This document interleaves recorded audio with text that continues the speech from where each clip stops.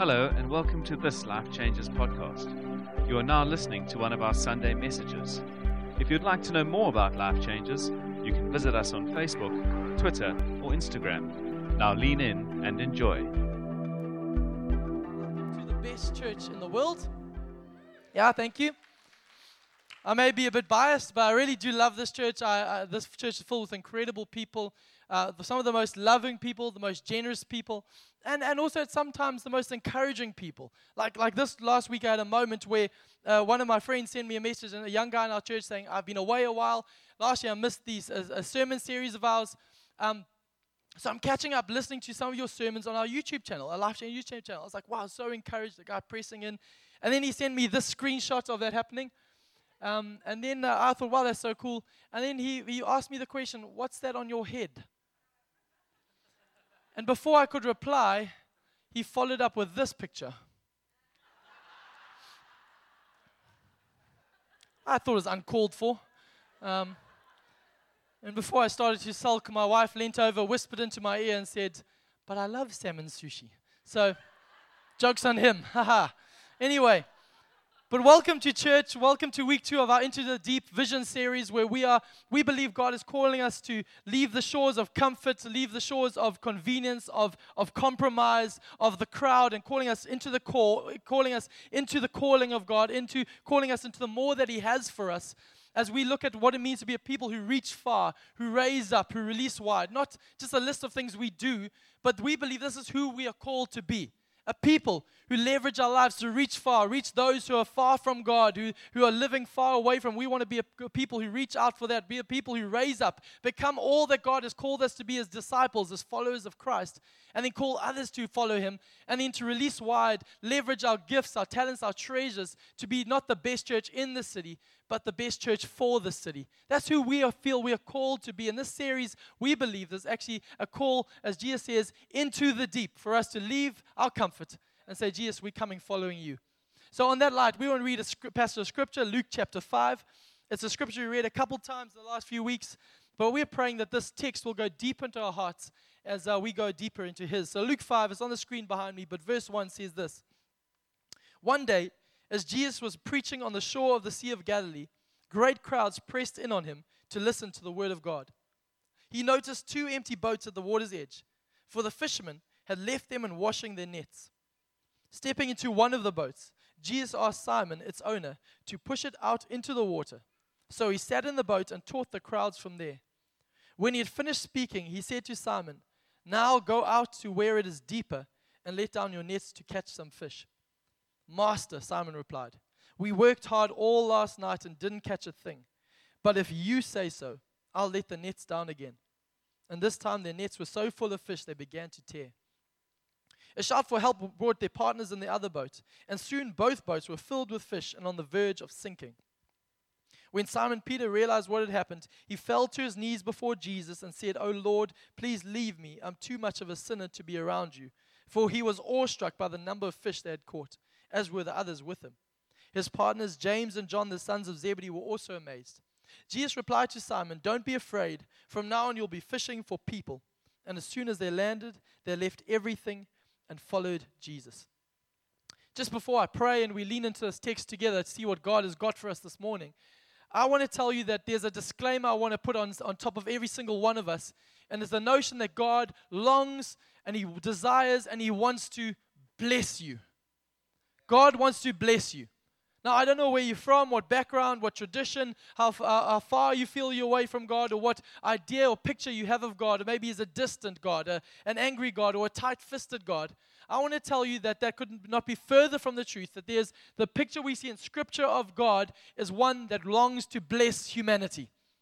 Page 1 of the Bible opens up with God, with His hands outstretched to us before man had done anything. In Genesis 1:28 it says God made man and then blessed them. He blessed man before they did anything. And then when man responded in sinful arrogance and we got to the depth of our depravity, it was at that moment that God sent His greatest blessing, Jesus Christ, to come and save us. The Bible tells us while we were dead in our sins, He saved us. He called us as His own. Now, I want to tell you what that shows me is that before we've done anything, good or bad, He blesses us. When we've sinned to the fullest extent, He's blessed us even greater still with Jesus Christ. So God's nature is one that wants to bless. He wants to grow you. He wants to use you. He wants to raise you up into all that He has for you. But as our good friend Peter is finding out in this text, first, there is a catch.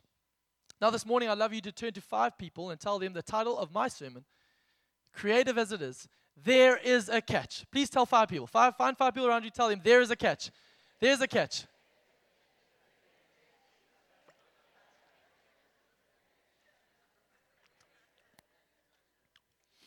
Why don't we pray together? Father, I thank you this morning as we come towards your word. I thank you that your word would call hearts alive this morning. Call us out of comfort into your calling. Call us out of compromise and convenience into conviction. Call us out of the crowd into the call, into the close walk with you that you have for us. I pray, Jesus, would your word do that? As we submit ourselves to your word, would you bring your fullness of life? I declare this in Jesus' name. Amen. This morning I want to say to you that if you want to be a follower of Jesus Christ, if you want to be a disciple of Jesus Christ, first you have to understand there is a catch. And from this text, I want to give us 3 non-negotiables that Jesus is calling us to fully embrace if we are to be true disciples of His. So number 1, it'll be on the screen behind me, is that availability leads to the extraordinary. Let me set the scene for you. This passage opens up with Jesus' fame spreading. He's becoming a bit of a name, a notorious figure in the society, and the crowds are gathering. Ticket scalpers are trying to get it on the act, trying to sell tickets to the Jesus show.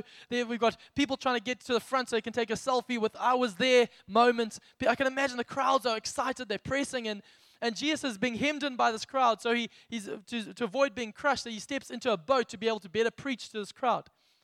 But before we see all of this excitement take place, the gospel writer, Luke, who's writing this account, he starts the story with these 2 words, one day.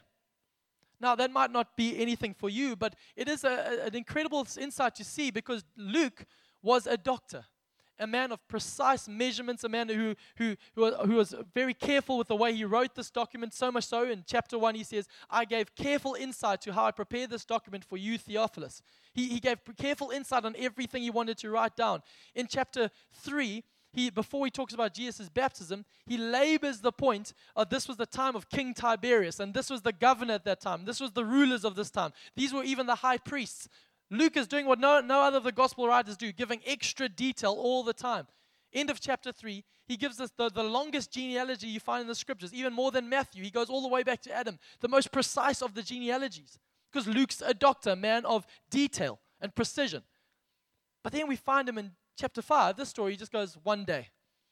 It's almost like it doesn't match up with his the way he writes and the way his mind would think. But what I love what he's doing here is he's not showing us that this was a high day or a holiday or important day in the minds of the people.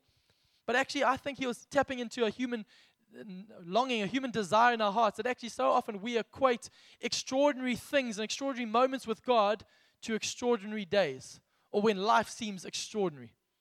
I want to tell you, I think there's a temptation of us to do that. And I think way too many of us, myself included, are disqualifying growing and being used by God because of the ordinariness of our situations.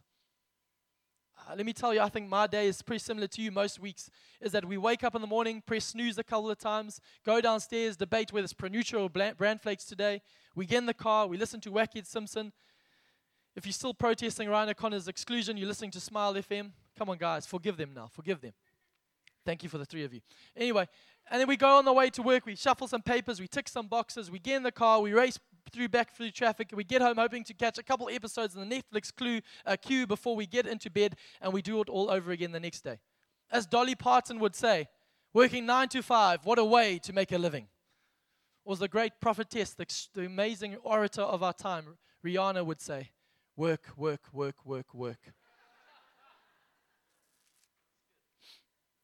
Let me tell you, I think too many people are wishing away moments of potential because they're waiting for another moment to come. A one day when, or one day if, when my life gets together, if this comes through, if that breakthrough happens, if this moment happens, if that thing, then I will be able to be used of God. But actually God is saying, will you hand me your ordinary, your one day? I believe today could be your one day. Not just another church service, but this could be the one day, because Jesus he's an expert in transforming. He specializes in transforming the ordinary to the extraordinary when it's made available to him. As we keep reading this text, and I see not just one day, but actually we see that there's this whole story is around a crowd gathering around Jesus. But it almost seems like the whole shift of the conversation goes from the crowd to one man named Peter, Simon Peter.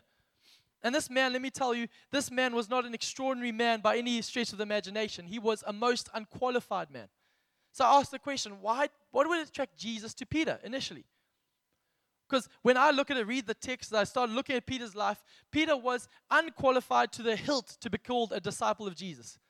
And to carry the mandate that Jesus was going to have him carry. He was so unqualified. He was an angry man, a man of a short temper, a man who was violent, who was filthy-mouthed, who always had a foot in his mouth, saying the wrong thing, doing the wrong thing. This guy was unqualified. So again, I asked, what attracted Jesus to Peter? I'd like to suggest to you that Jesus, in this moment, there was a crowd gathering around him, and he looked around and he needed a boat to preach from. So he got in one boat and said, hey, can I use your boat? I'd just like to suggest that in that moment, Peter stepped into Jesus' story. Why? Because he made his boat available. Because the writer tells us there's two boats. Can I tell you, I believe that if Peter had said, no, thank you, I've just cleaned the boat, I'm going in, please get out my boat, I think Jesus would have gone, okay, and got in the other boat. And the story might have been very different. Similar for what Jesus had in mind, but different for Peter. What am I trying to say in this moment is that actually, I think for all of us, that actually God is always wanting to use those things that are unqualified, but available to him. This is his modus operandi. This is not something new that he did. All the way through Scripture, God is always using unqualified but available people. In the book of Genesis, we see him meet up with Abram. He says, Abram, I want to use you. But Abram puts up the excuse, I serve foreign gods. He says, but are you available? Are you available? Moses is on the run for murder, but God says, are you available? We see Gideon, who's hiding in a wine press in fear and cowardice, says, but are you available? The book of Judges is full of a whole bunch of men who retreat and step back from the call of God. So God says, okay, I'll use a lady. Deborah, can you step up? And all the way through Scripture, we see God using unqualified person after unqualified person, but people who are just available. And this is where discipleship starts, because God is not looking for accreditation. He's not looking for supplication. He's not looking for inspiration. In fact, God is not looking for any of your skill to do it. He's looking for those who just have the will to do it. Let me say it again. God's not looking for those who have the skill to do it. He's looking for those who have the will to do it. So much so that I think God so loves using the foolish things of the world. The Bible actually says he uses the foolish things of the world to shame the wise. I've underlined that, and I've written my own name about foolish things. And when I tell that, usually my wife says, amen. But why? God loves using the unsuccessful, the unqualified, the ordinary things of the world to shame the wise, because the people who seem like they should be the ones in the limelight, the ones who have the skill to do it, often have their hands too full to be used by God. But God is saying, will you be available in the story? But I love this in the story because it moves on in this understanding that Jesus sees this crowd, and he loves crowds. He feeds crowds. But the amazing thing, when there's always a crowd, I believe Jesus is always looking for the disciple in the crowd. Because he's wanting people to go on a journey. He doesn't want them to stay at arm's length away. He doesn't want them to stay at a distance. He wants them to come close to him. So this incredible journey, where Jesus says, Peter, can I use your boat? I think was an invitation for Jesus to pull Peter closer into his story. This is the journey for many of us. The crowd to the committed, to the core. And God wants to take us on this journey. And this is not a course we're running, or this is not even like now the systematic way to do it. Where are you in this journey? Actually, I just want to say that your ability to move from the crowd to the closest with Jesus is dependent on you. And make it not on your ability, not on am I cool enough, am I good enough, have I sinned less than the other person? No, it's are you available? And will you make your life available to him on that journey? And I believe that this story, actually this journey of moving, that you and I need to take up, so not just sitting in the crowds, but actually moving into trusting him, starts with Jesus asking you and I now, right now, what's in your hand that you'll push out for me? What's in your hand that you'll relinquish? The things that you've said are unsuccessful, the things that you've put aside, the things that you've left alone. Because can I tell you, even the understanding, there was one day, ordinary, one man, unqualified. There was one boat that was unsuccessful. It had gone out and fished and come back empty-handed. But Jesus says, I want to use that thing. Maybe you're sitting here today and saying, oh, you know what, I'll be used by God when my marriage comes right. Jesus says, no, give me your marriage now. Watch what I'll do with your marriage. No, I'll come right when my business comes right. Then when I make that big deal, then I'll honor God with the finances. No. God says, give me that boat now.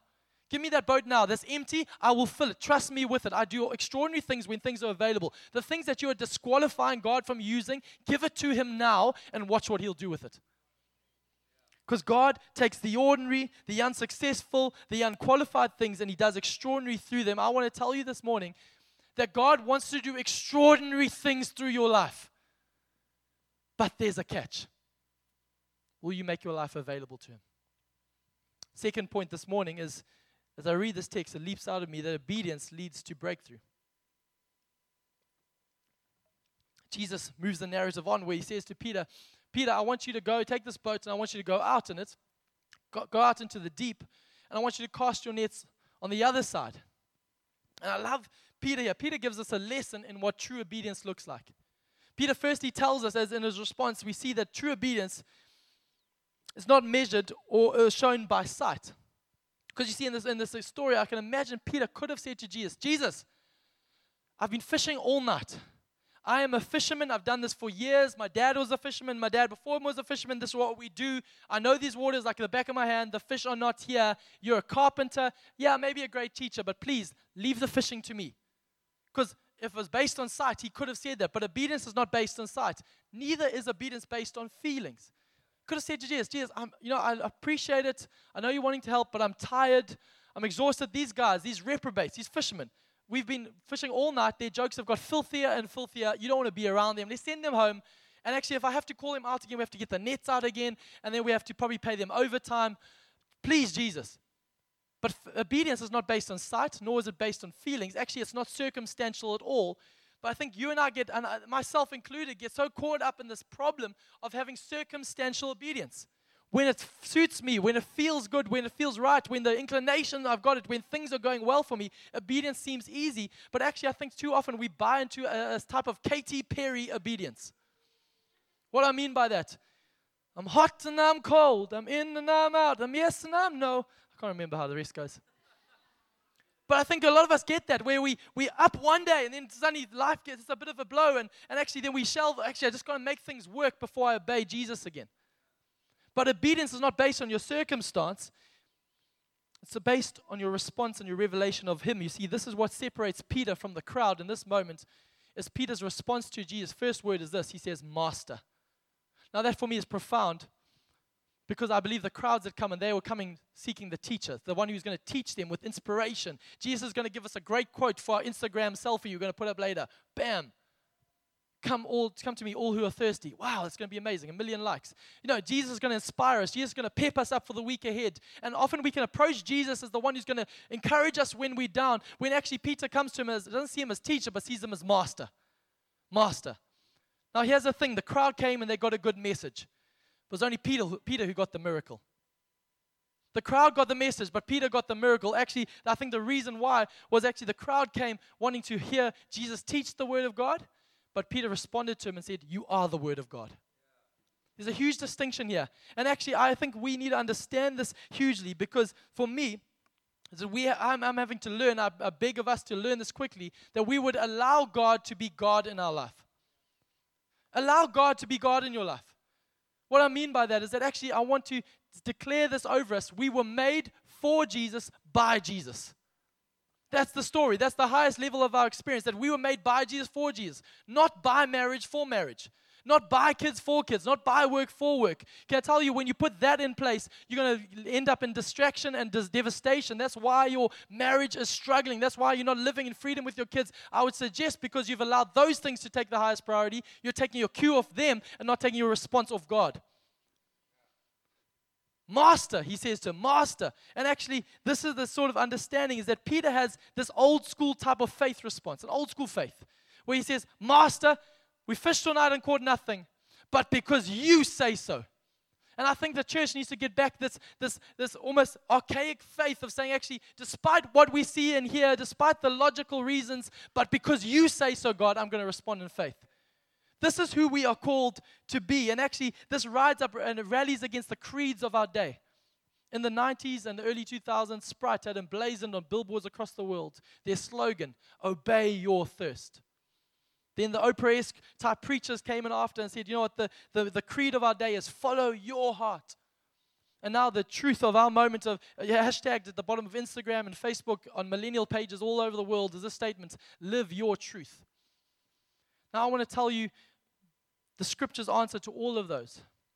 No, no, no. Don't obey your thirst, obey His word. Don't follow your heart because your heart is deceitful above all things. It'll lead you to passivity and destruction. Follow His Spirit. Actually, don't live your truth, live His truth. These things need to override these things, and they rally against the culture of our day because the culture of our day says, do what feels good to you. But this OG says, no, no, no. My breakthrough's on what doesn't feel good to you. What isn't natural. The things that rally against your flesh. Actually, the way of the Spirit is opposed to the way of the flesh. And this is what obedience leads us into if we start to understand this correctly. A man, R.T. Kendall, a great writer and theologian, wrote this book a while ago called Your God is Too Safe. And the title alone gets my heart racing. But actually, the gist of what he's saying if your God always agrees with you and never demands much of you, then maybe you've made yourself your own God. A.W. Tozer said it this way. He said, God created man in His image, and ever since, man has been recreating God in their own image. So God can fit our paradigms, and God can fit, He doesn't know the culture and pressures of our day. No, old school faith says, because you said so. And that's who we are as a people. You see, John G. Lake said it this way. He was this incredible man who in the 20th century had this ministry of power and breakthrough. And guys came and said, John G., and again, I hasten to add, I'm pretty sure they wouldn't call him John G. That was his rapper name. Mr. Lake, or John G., whichever way you're going. That was a good joke. I apologize. I'm still laughing at it. They said, Mr. Lake, what are the secrets to your breakthrough and sustained breakthrough and power? And I can imagine he said, I've got 3 points. That's why I've got 3 points. 3 points seem to work.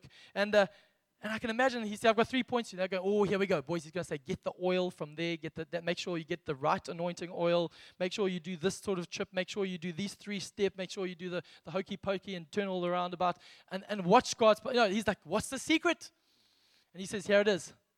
Firstly, I read the Bible.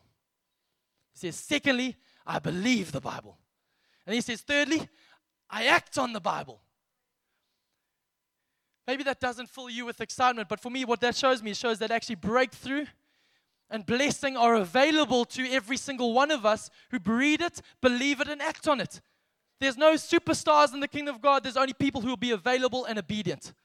And this is what God is calling disciples, not just some ones or twos, but He's calling out of the crowd. He's calling you and I to pick up this mandate today at Life Changers Church. Because I want to say that obedience is offensive, it's dangerous, but it's exhilarating and thrilling and will lead you into the deep where there's breakthrough every single time. In October last year, I came home from a meeting like this with my wife. We sit down, she says, Gabe, we need to talk. I was like, oh, here we go.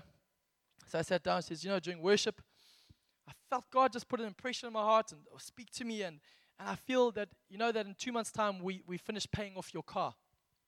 I'm like, yep, we've been really good with that stewardship.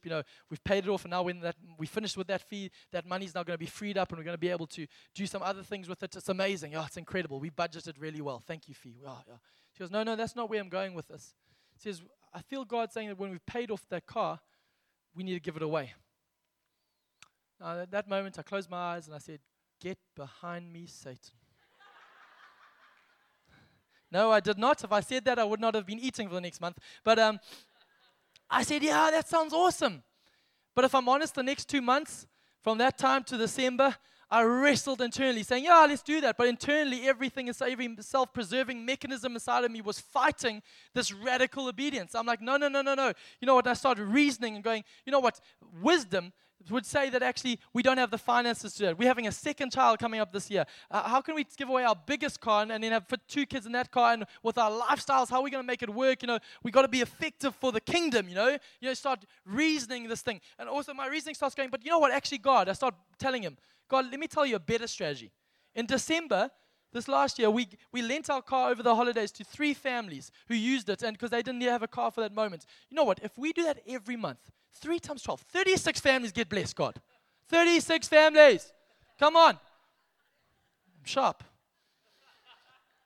But as I wrestled this, I realized that actually my only possible response, if I want to live in the breakthrough, if I want to live not in comfort but in calling, if I want to live not in the crowd but in the closest, walking with him and allowing his voice to become real in my life, the dangerous circled path of obedience I need to pick up, demanded I respond with, Master, I don't know how this is going to work out, but because you say so. I don't know what's going to happen, but because you say so. And in January, we had the privilege of signing our car over and handing keys over to somebody in the community of Life Changers here. And as he said, wow, this is a huge blessing. I remember saying to him, you don't understand the blessing that it is to me. And I said it with such joy and excitement because this is the reason why when God managed to get into my heart and I opened up my hand, I know that actually I'm not giving to a man in the community. I'm giving to the Father who never remains in my debt. I'm giving to somebody who I can never outgive the giver. That actually this is not now, he's not saying if you do this, I'll do this for you. He says, I've got way more for you. Trust me. Because if I can get you to open your hand with this, I can fill your other hand with so many other good things. Because actually, God is not trying to free us away to make us miserable. He's actually trying to make us free so we can be the people of obedience and faith and seeing the impossible happen. But too many of us have our lives filled with other things and don't want to let go of these things because then what? I want to tell you this morning that God has breakthrough for you. He has breakthrough in your marriage, breakthrough in your finance, breakthrough in your spiritual life. He has breakthrough for you. But there's a catch. It demands obedience. It demands obedience. Thirdly and finally this morning, as I read the scripture, I see that death leads to life.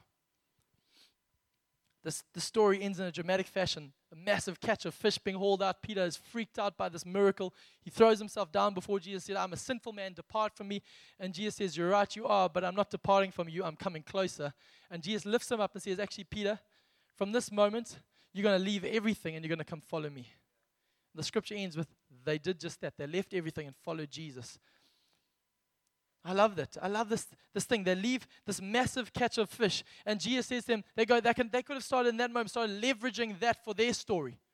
This massive catch of fish, they could have started saying, you know what, if we can get Jesus, how much do you want Jesus per week? I know you're doing this touring, what's it called, teacher, the rabbi job that you've got going on, but what if you give us 2 days a week and you be our spiritual fish finder? Jesus, come with us on the boat, and you can just tell us, it's over there. We'll be amazing.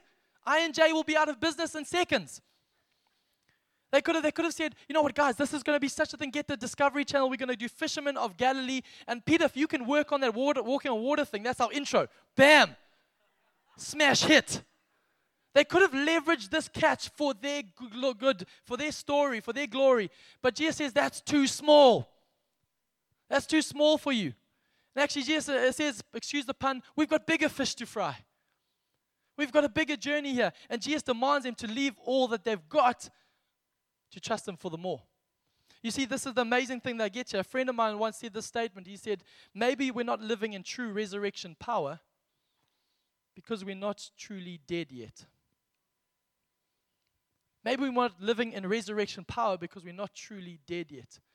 We're still clinging onto our lives. Actually, I want to tell you the scripture, and Jesus demands of his disciples, die to self. Die to opinion. Die to what man says you. Die to the systems of this world. Would you die, lay your life down for the sake of others? So much so that actually Jesus keeps on putting this emphasis that actually this whole thing of this faith is based on the fact that there's always a catch. There's always a catch. What I mean by that, Jesus says, you want to be the greatest? All the hands in the room like, yeah. He says, serve. Serve one another. That's how you'll be the greatest. He says, you want to receive? Yes. Then give. Give it away and watch what I'll give back to you. He says you want to grow, you must sow. If you want to find your life, you must lose it. There's always a catch. Jesus always plays this way. He says actually the way to greatness is different to the way of the world. The way to life is not clinging to it. It's actually laying down your own life and picking up his. And what I love about this is Jesus was not calling them to something that he would not do ultimately at a far greater level. Jesus himself comes into the story, and Philippians 2 tells us that Jesus did not consider equality with God something to be grasped, but rather he took on the nature of a servant. He became available. He took on the nature of a servant, of the unqualified, of the ordinary, of the unsuccessful man. He took on the nature of a servant. And in the garden, he says, God, though my flesh says one thing, not my will, but your will be done. The greatest act of obedience that opened breakthrough for millennia for men and women across the board. And then Philippians 2 carries on and says, he became obedient unto death on a cross. And because of that death, it says, but God raised him up 3 days later and gave him the name above every other names. And not just him getting the name above every other names. It says, many sons, including you and I, came to glory because of that. Because of that life that was laid down, because death always leads to life when you bring it to Jesus. So let me tell you this morning, I've been saying this again and again. I want to remind us as we land that God wants to bless you. God wants to grow you. God wants to use you. God wants to raise you up into all that you could never be on your own. He wants to do the extraordinary through you. He wants to bring breakthrough to your story. He wants to bring life and life abundantly. But there's a catch. Will you make yourself available? Will you be obedient? Will you lay your life down for him and for others? But maybe I've been getting it wrong this whole time. Maybe I can give a fuller description of it. I believe that God wants to bless you. He wants to grow you. He wants to use you. He wants to raise you up. Maybe not only, but there's a catch. But rather, because there's a catch. Because there's a catch. This whole story lands with actually not Peter at the center, nor the crowds, but actually the fact that Jesus saying, actually, I'm going to make you fishers of men. I'm going to take your ability just to make something work now, and I'm going to give you the ability to lay your lives down, be available, to be obedient, and to lay your lives down to see many sons and daughters raised to abundant life around you. Can I tell you, the decisions you and I are making today will determine whether we walk into breakthrough, into extraordinary things, or into the life that God has for us. But more importantly, those decisions have effect on those around us. Those decisions have effect on our children. Those decisions we make to stand in and say, God, I'm going to make this available, has effect on the people who are not yet part of us, those who are far from God, that tell you the decisions that my grandfathers made got me to where I am today. I tell you, the decisions men and women made in this church have opened up opportunity for us here that we have never understood. And God is saying, will you, Life Changers Church, be a people who be available, be obedient, who die to self for the sake of those yet to come? Because when we hold this thing, that's when we become true disciples. Can we close our eyes, please?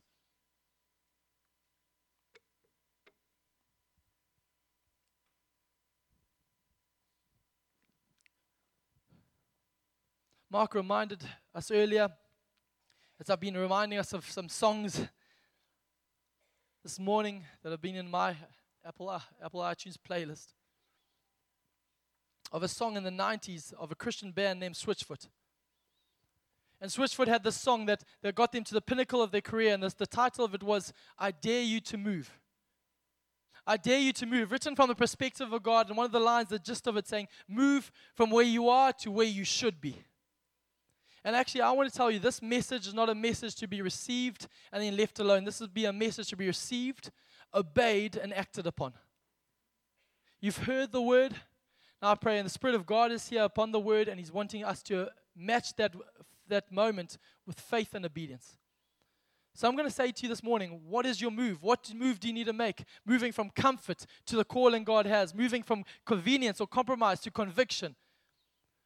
Moving from the crowd to the call. What is that step? What are you going to make available? What are you going to be obedient in? What do you need to die to allow the life of God to be released?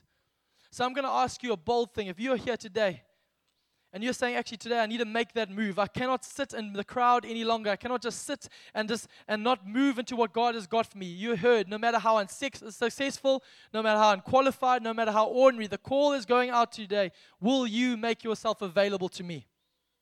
So I'm going to ask you, if that's you today, and you want to move from the crowd to the core, you want to move from compromise to standing conviction, you want to move from comfort to taking hold of the call of God, I'm going to ask you to stand to your feet, please.